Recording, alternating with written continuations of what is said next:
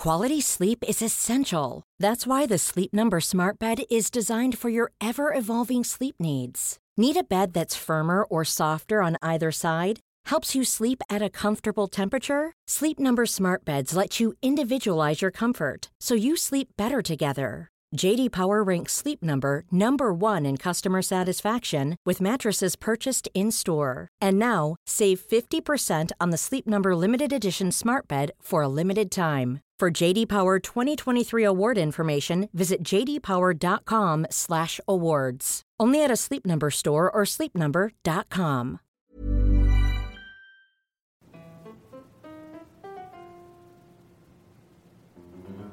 Hello and welcome to Rational Security, the We're Golden edition. I'm Shane Harris of the Daily Beast. That is not a boast. We are golden. We are having our golden anniversary today. We are golden. Episode number 50, guys. Wow. 50 episodes. 50 episodes. Are you of bored Rational yet? Security. Are you still here? If you are still here after 50, God bless you. Yeah, because you're going to need it, because there's something wrong with you. You have hung in there. But you're into national security and masochism. Here, I will make an offer. If you are listening and you have actually listened to some or all of all 50 episodes, tweet at us at Rational Security, and we will write you back. Absolutely. We will let you know, and we will thank you on the air. Is there a hashtag for people who've listened to all 50 Golden episodes? Oldies? Hashtag Golden Oldies. There you go. Yeah. RATL Security. I like that. Okay. You'll be part of the 50 club. Get in now, because by the time we hit 100, this thing's going to be big. Big. So big. Yeah. I can think of one listener who's I think listened to all of them. I know at least one. Yeah, because he writes me every week, and they're very faithful listeners. So thank you. I won't name this person because occasionally your mom. Well, not mom. I don't think I tried to show my mom about podcasts, and she was so into it, and then never talked about it again. She's like, "You do this every week, and I can listen to the Diane Rehm show too." I'm like, "Yes, you can." Never heard anything about it again. Anyway. She is a public radio supporter, though, so good for her. Not that we're on public radio. Go, Mom. Yeah.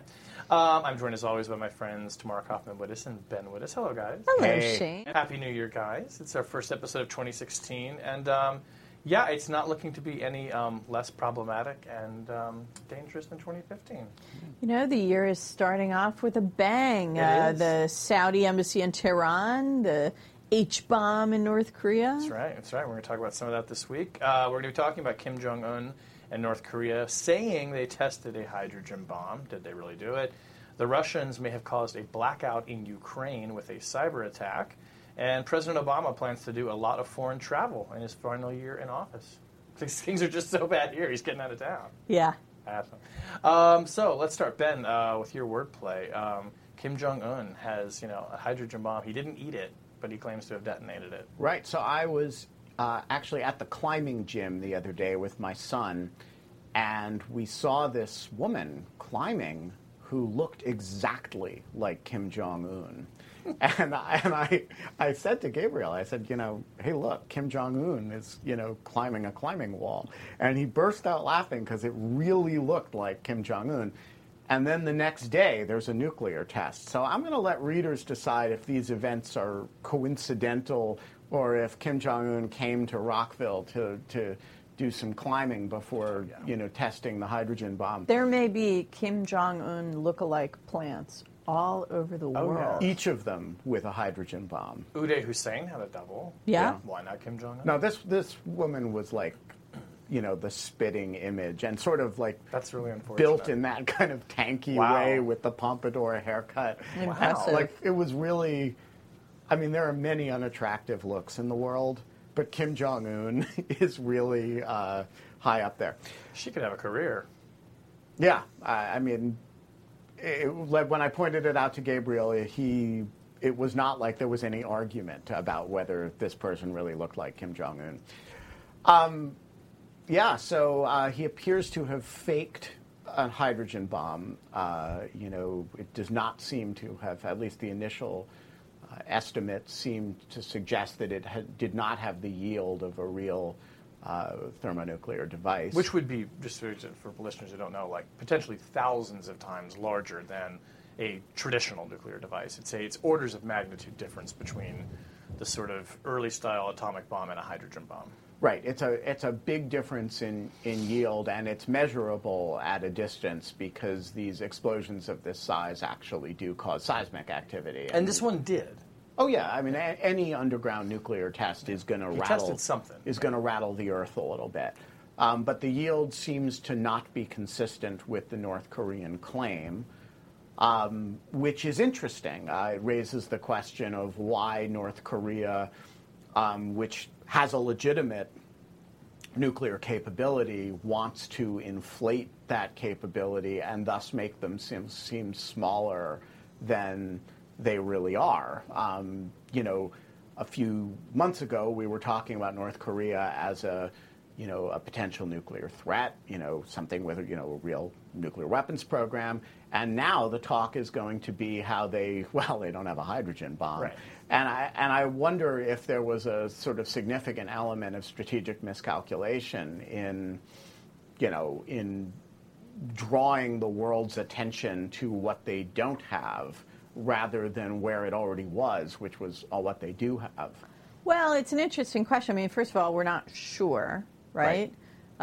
So they create a degree of uncertainty, and we've seen other countries use uncertainty and ambiguity around their WMD capabilities in a very deliberate manner to deter adversaries and to generate international attention. Saddam Hussein was a master of this game, and the Iranians have done it as well over the years. So it might not have been a miscalculation. It might have been to create some muddiness around what their capabilities are or might be becoming. A. B, one has to ask whether the primary audience here was the international audience or whether this was more for domestic consumption. We all think that this regime must be facing some challenges in terms of sustaining domestic legitimacy, despite how incredibly coercive it is. But there's no doubt that it's a regime that regularly engages in activities designed to create a rally around the flag effect, and maybe this is another one. One person I was talking to yesterday raised an intriguing possibility, too, and I think these are all kind of going in the columns of, well, maybe, because we just don't know. It's such a hard target that the regime's thinking is something of a mystery. Whether or not Kim Jong-un is being told they have a hydrogen bomb when they don't really. And whether this is, in fact, perhaps something that was actually manufactured for an audience of one, namely him. So he said to his scientists, get me an H-bomb by New Year's Day or I kill you. Yeah, exactly. Right? And it's interesting, and I mean, what kind of prompted this person, I think, to think this is, he's come in, he's been extremely aggressive.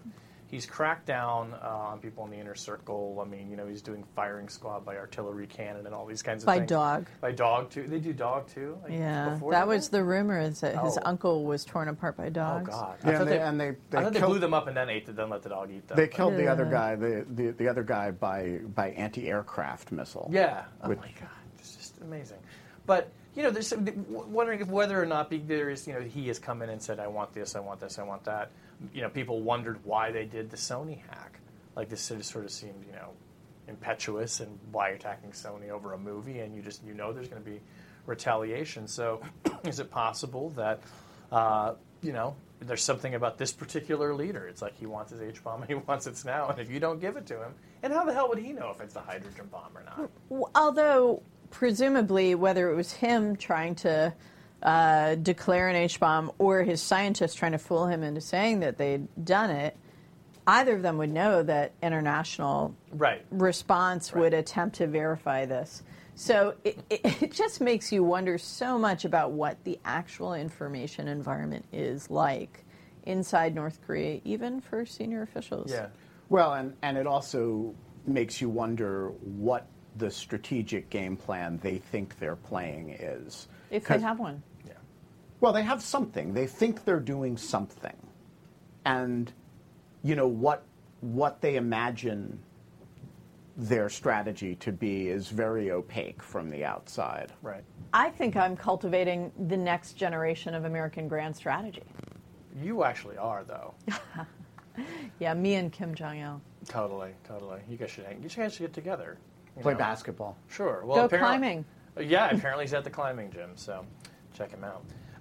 Okay, so let's move on to one of the next big stories of the week. The Russians may have launched the first documented cyber attack on a power grid that caused a blackout. Wouldn't that be Wow, good so news? that's like an underappreciated big story. I think this one actually kind of is. So there's a little bit of a weird backstory here. On December 23rd, a power company in western Ukraine reported that they had lost power to a big part of their service area. About 700,000 homes were without power for around 6 hours. And then, so this is right before Christmas, then on New Year's Eve comes a report that the Ukrainian government says this was caused by a Russian cyber attack. And the company had earlier said there had been interference with their system. They didn't quite specify it. So it sounds a little bit like the story kind of dropped in the middle of the holidays, and it wasn't exactly clear whether it was real or not. Anyway, the fast forward to this week, the CIA, the NSA, Homeland Security are all looking at samples of the malware that was recovered from this network of this power company, and private security companies are looking at it as well. And the conclusion that they all seem to be coming to is, A, there was definitely malicious software that was found on the network. B, that malware has been documented to have been used in earlier probes, not attacks, of computer systems that regulate the power grid in the United States.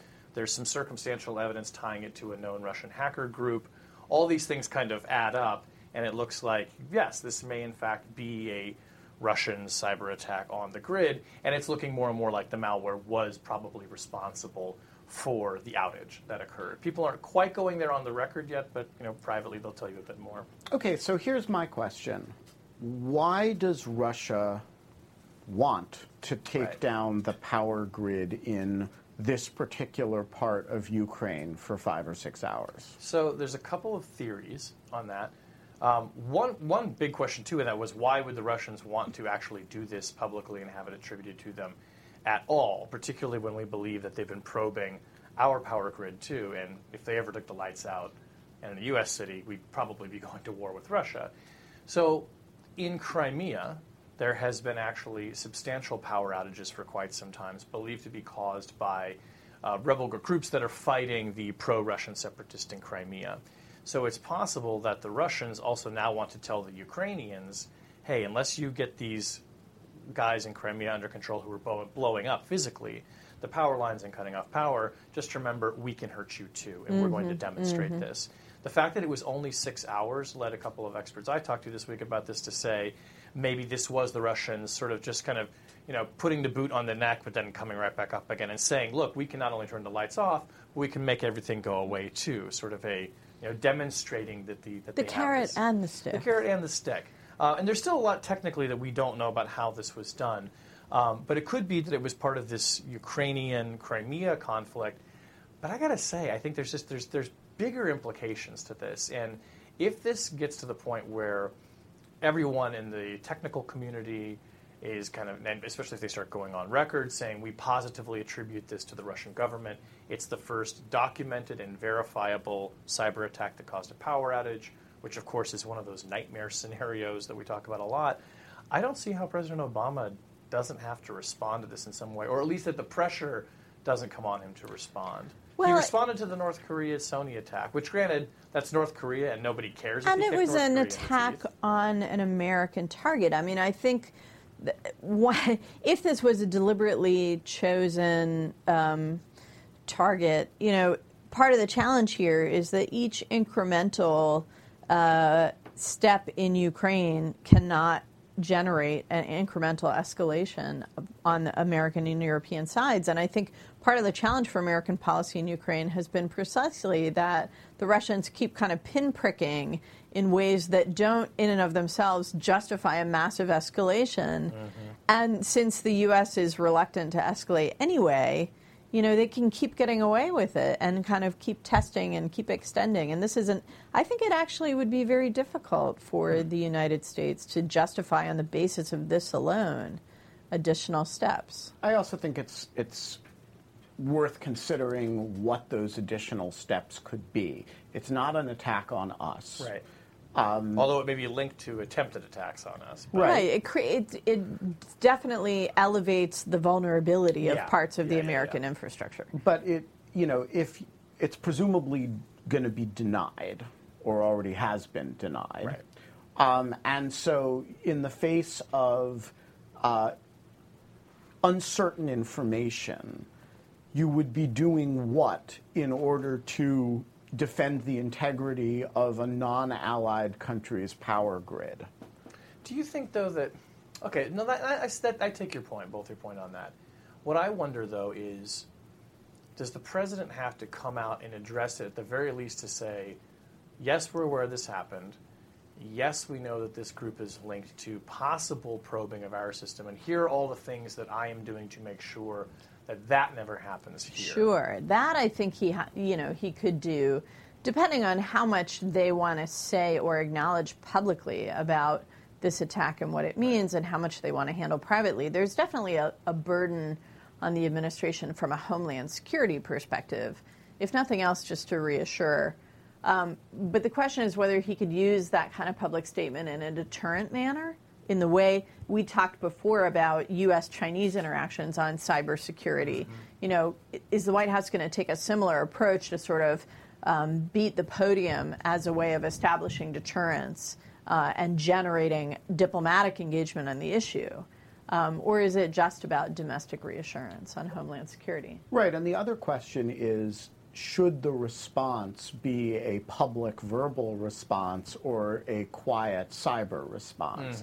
Mm-hmm. Do you put this in the espionage world, or do you put it in the macro policy world? Right. I mean, one possibility, which is, the way they chose to handle the Chinese and seems to have been pretty effective, is to call them out in public and to say, okay, A, this happened, B, it was an attack, not a natural caused accidental blackout. C, it was done by the following entity, and we have information on that.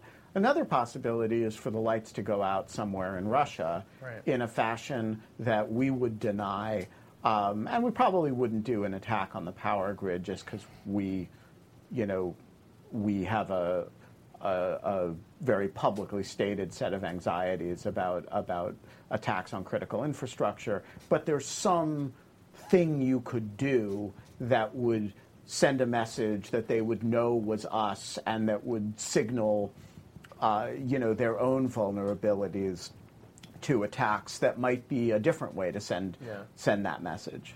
I think there's also, we should not overlook the historical significance of this, if this is in fact turns out to be what we think it is.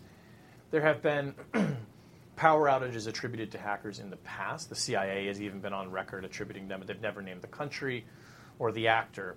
So this would be the first. This would be historic and sort of a milestone in that respect. And it really would, I think, represent the Russians saying, "Hey, we are willing to now use this as a capability in conflict." I wonder if maybe the reason it was only a small number of hours was because if you had done something to blow up a generator that then crippled an infrastructure indefinitely and caused that's an act of war. That's an act of war, right? This kind of walks right up to it. It's almost act of war, but no, we turn the lights back on in 6 hours, right? And so there may be that there's some calculation in that, let's not go too far, but let's demonstrate the capability.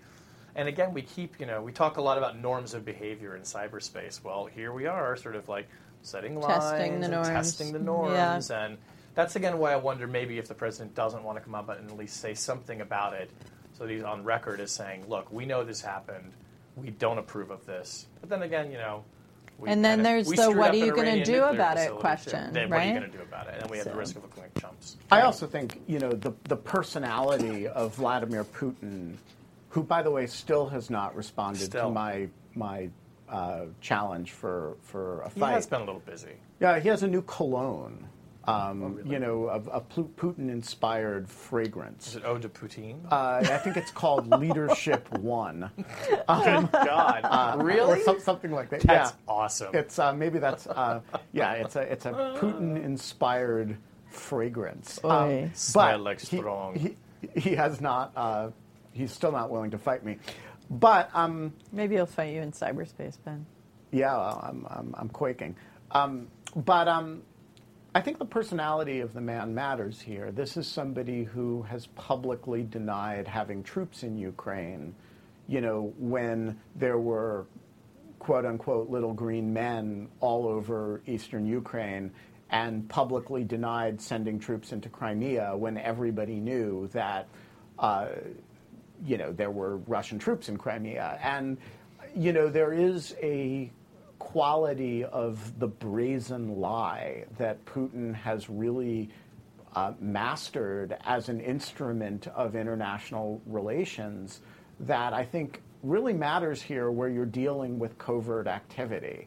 And, does it count as doubt if all the cybersecurity experts think this is Russia at a high level of confidence and Putin says, wasn't us, we didn't do it, and does that count as doubt, or is that, like Holocaust denial or climate change denial, something that you just kind of intellectually discount?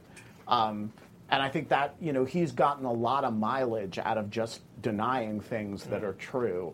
And this is an example where that may be particularly vulnerable to that.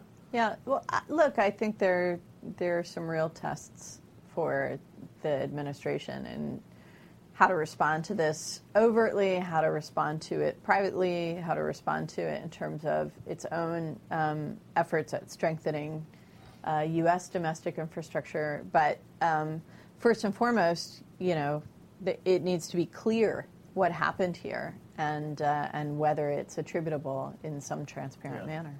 I think we'll know that pretty soon, too. All right, tomorrow, President Obama is racking up frequent flyer miles, right? He's going to hit admiral status in his final year. Yeah, well, we will see. Free access to the crown room. Don't you think he already gets admiral status on Air Force One? Isn't that kind of automatic? Is Air Force One nice, by the way? Has anyone ever been on it? I've never been on it, but I do think he has a flatbed seat. Yeah, I think he's got pretty... Yeah, pretty fishy. Doesn't he have a shower? He does have a shower. He has a shower. But I gotta wonder, do you think maybe the first class lounge of Singapore Airlines is just nicer than Air Force One? It's supposed to be pretty sweet. Yeah. All right, so let's... I bet it's got better food. A message to Singapore Airlines. If you guys want to fly us to Singapore to test your first class, we will do a live from Singapore special... Live from the first class cabin in podcast. Singapore. Yes. A special Rational Security Singapore Airlines edition. Episode 51 could be all yours. All yours. To the highest bidder. Yeah, so in the roundup of foreign policy end-of-year stories, actually at the very beginning of 2016 was a story from Juliet Alperin in the Washington Post based on an interview with Ben Rhodes about how Obama is going to focus his foreign policy efforts in the final year of his second term. And the headline and the text of the story didn't match up that well, and I want to talk to you guys about the gaps in what we should expect from President Obama on foreign policy in this final year. The headline was, "Extremism and Democratization are key focus for Obama's final year." And Ben Rhodes apparently told the Post that the president would be traveling widely, working with allies to combat extremism as part of the broader White House push to emphasize their counter-ISIL strategy. So, certainly this story is part of that effort. But there was nothing in the story about what the president's going to be doing to promote democracy or to support emerging democracies. There was a mention of Cuba, which is not exactly an emerging democracy, although it may well be a diplomatic legacy for the president, the opening of relations with Cuba. We often see U.S. presidents in their final year in office spend more time on foreign policy because they're not facing the pressure of a domestic political contest,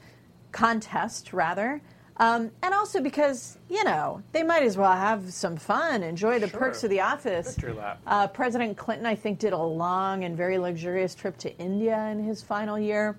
Also tried to solve the Palestinian-Israeli crisis. He was very, very active diplomatically, but he also, did a little bit of sightseeing. And I think, given that President Obama has not invested much in these first 7 years in building relationships with foreign leaders, he spent less time on the road abroad than most modern American presidents. And so I really ask myself, okay, President Obama traveling widely, what does that mean? Is it going to be just kick back, hit the beach, do some sightseeing? Is he going to try and build relationships because he thinks that's going to be important for his successor or for his legacy? And where will he focus his attention?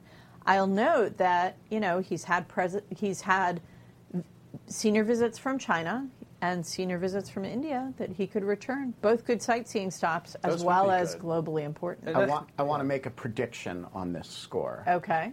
He will not be going to Cairo to give a speech about U.S. relations with the Islamic world.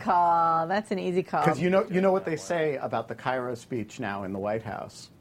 You've come a long way, baby. Oh, gosh. Yeah. Well, I mean, he's been to Burma twice already. Will he go back to Burma a third time? That's ambitious. Yeah. Yeah, why 3 times? Maybe he'll go by Singapore Airlines. Check out the first class cabin, because soon he'll be back on commercial air. Right. I think that the trip to India and especially to China would be like smart. I mean, it seems to me the trip to China would also cement this idea that we are trying to build new, better, improved relations with them, and would go a long way. Under American leadership in Asia, where Right. all of America's partners in Asia are looking to the United States to help push back on China. Sure, absolutely. That seems to me like that where you get the most bang for your buck out of that one, right, where you do that kind of a big trip. Otherwise, this does kind of risk looking like just valedictory and, I meant to go here and I'll check that box off. But presidents do that. They What's do wrong that. with being valedictory in your final year? There's nothing wrong with it. I'm just saying if he really wants to get something out of this, because, look, I mean, the Middle East is in shambles. He has, major crises that he's dealing with. Will he go to Baghdad one more time? Now that American troops are actually on an upward trajectory in the Iraqi-Syrian arena. Yeah, look, I think, too, this is a guy who, let's remember, when he was campaigning for president, spoke before adoring crowds in Europe. As soon as he was elected, went off to Cairo for this sort of... the power of his personal engagement was seen at the beginning of the Obama presidency as a positive advantage for the United States rebuilding relationships across the world in the wake of the George W. Bush years, and a sense that America was isolated on a lot of foreign policy issues. And so if he's trying to cement part of his legacy as rebuilding the American brand, right. There's something to be said for even the kind of easy, happy visit. Right. That's not actually doing a lot of work. But I think there's also something to be said for visits to India and China, because the kind of American leadership that Obama has marketed throughout his term in office has been leading, but recognizing the role of rising powers. India and China, I think, preeminent among them. I also want to know if he's on these trips. I mean, how many times does the conversation come up? And maybe we'll never know. With foreign leaders, where they look at us and they say, "You think Donald Trump really could be president?" I mean, there's got to be like a basic rule that you do not ask the sitting president about his succersor. I think you can't. It's rude. Even like in a private moment. No, it's rude. It's like, so who's taking over your job? I think when they're walking around like at Sunnyvale in their shirt sleeves, the Chinese president wasn't like, seriously, dude, like, come on. I could see I got asking, nothing for you on that, Shane. Yeah, I could see asking, like, so help me understand the appeal of a Donald Trump. Yeah, sure. But not what do you think is going to happen with the nomination. With the election. Because, I mean, obviously, if he, to the extent that Obama, it just seems to me if he's going around doing this, I would imagine that he's not necessarily thinking, I got to prep this for who I hope is my successor, only because, like, she's done that before, right? Yeah. I mean, she probably has closer relations with people in these countries in many cases than he does. Wouldn't be surprised. So, right, and she traveled a bit, as we recall. A bit. Yeah, she traveled a bit. She got some frequent flyer miles. Well, we'll see. I'm hoping he goes to China. I think that would be a good and useful thing. And Obama to China. Yeah, maybe I would get to go. No. Wow. Not really. On the cybersecurity beat. Yeah, they probably wouldn't have me over there. All right, so let's move on to Object Lesson. It's the first of 2016. What objects of hopefulness and light do you bring to share with us today? I returned from Costa Rica the other day to find this book on my desk. What? Lawfare? It is called Lawfare, Law as a Weapon of War. Is that some kind of copyright infringement? By Ord Kittredge. No, you can't copyright words like lawfare. I do notice that the typeface of the block letters of the word lawfare are a little familiar.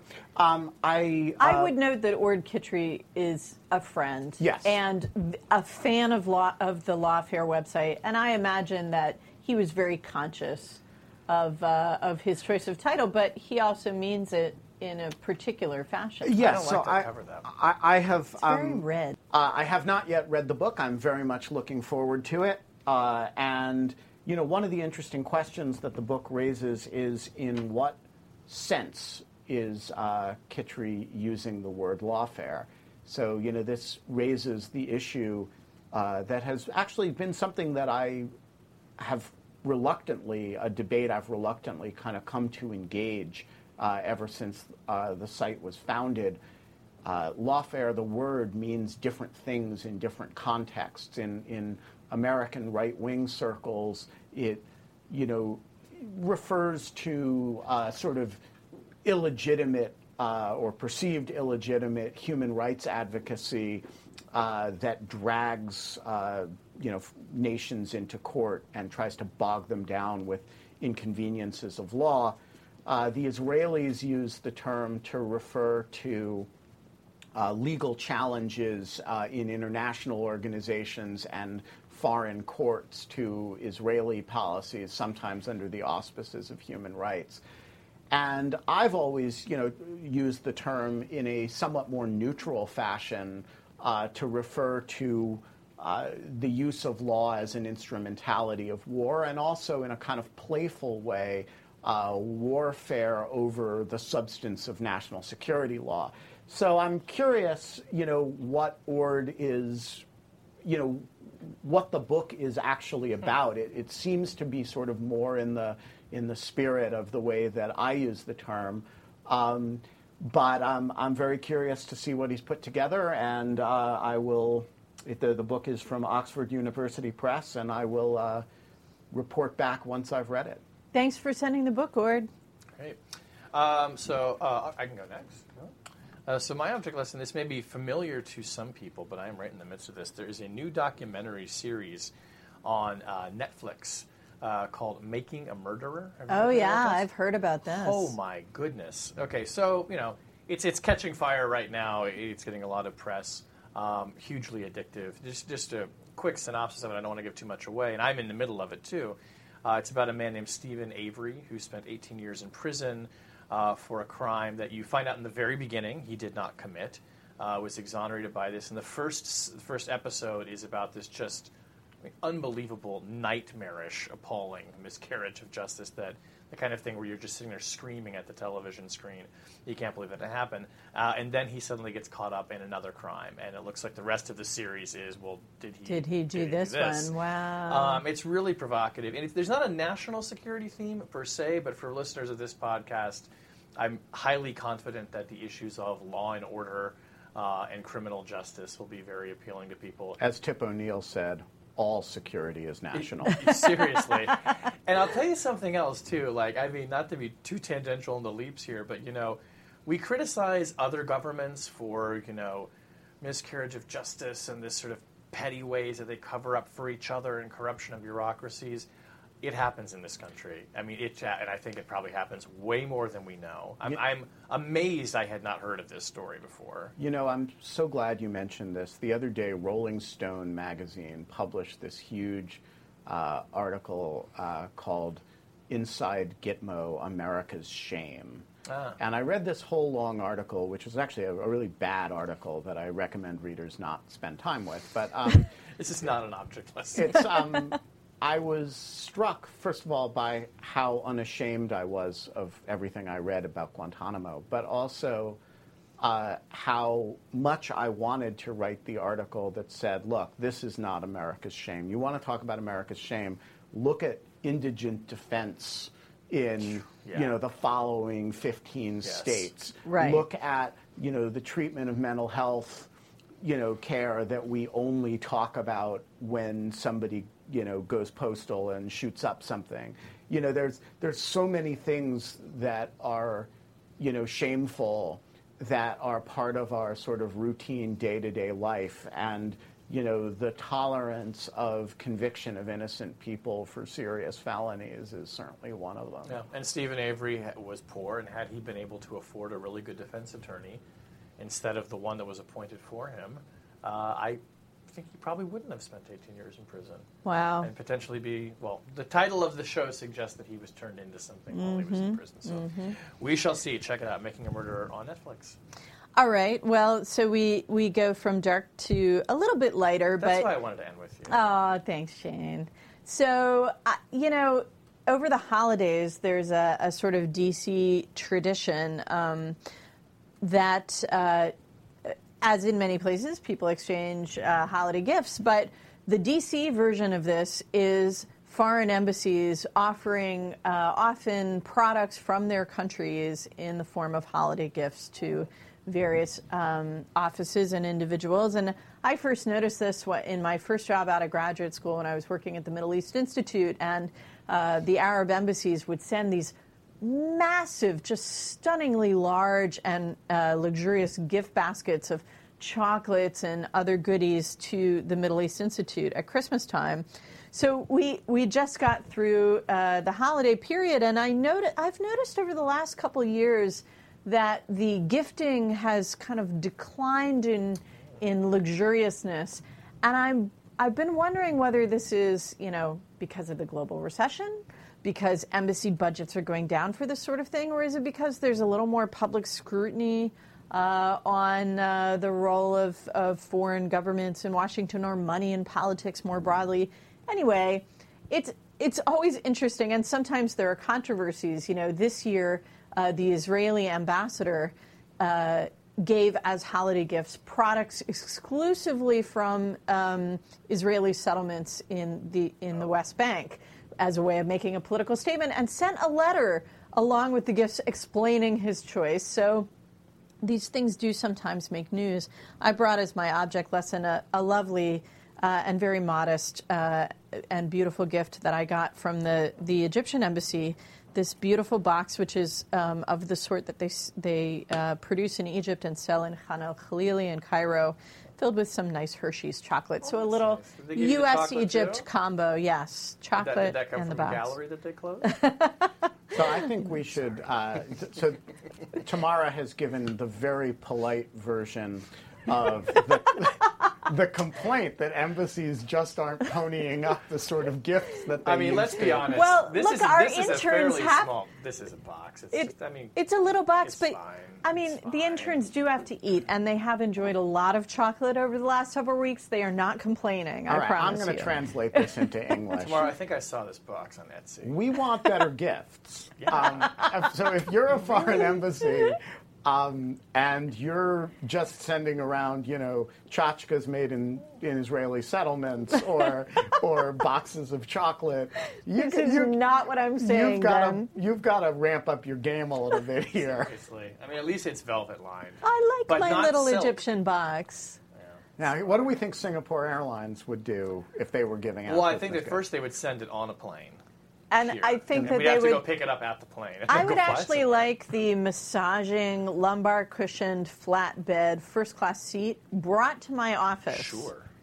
With a big ribbon around Sure, it. or That just would be a fine. masseuse. Yeah. All right, so embassies, next year, we're going to take pictures of everything you send to any of us, and we're going to put them on the site, and everyone's going to know if you're slumming it.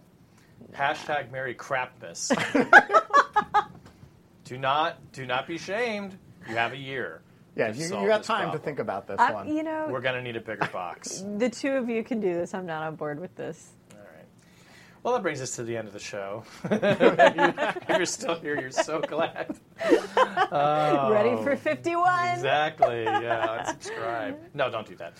Rational Security is a production of Spaghetti on the Wall Productions. You can find the archive of all of our other 49 podcasts, 49 shows of this podcast, at SpaghettiOnTheWallProductions.com. You can follow us on Twitter at RATL Security. Whenever you download the podcast, please be sure to leave a rating and review. It helps us out a lot. And keep sending us your suggestions, your comments on Twitter and other social media. We really appreciate that. The podcast is edited by Jen Howell. Our music was performed this week by Kim Jong-un and the Climbers. Or maybe just that lady hanging out in Rockford. Yeah, I think the lady in the climbing gym was her own. She was a one-man band, one person. She was having a good time. She was there. I'm telling you, if you're listening, you have a career as a Kim Jong-un impersonator. You could make serious money off of this. I can't believe she doesn't know that. She has. Like 6 out of 10 people who meet her on the street have to say, "My God, you look exactly like Kim Jong-un." Move to Hollywood. I'm sure that there's a career in that. No, of course, our music is performed as always by Sophia Yan, who is not in Hong Kong right now. No, Sophia is She's in here. country. She is in country. She's at an undisclosed location. I may be seeing her in the near future at an undisclosed libation location. But Sophia Yan, thanks again for sticking with us for 50 episodes. On behalf of my friends Ben Wittes and Tamara Kaufman-Wittes, I am Shane Harris. We will talk to you next week. Thanks for listening.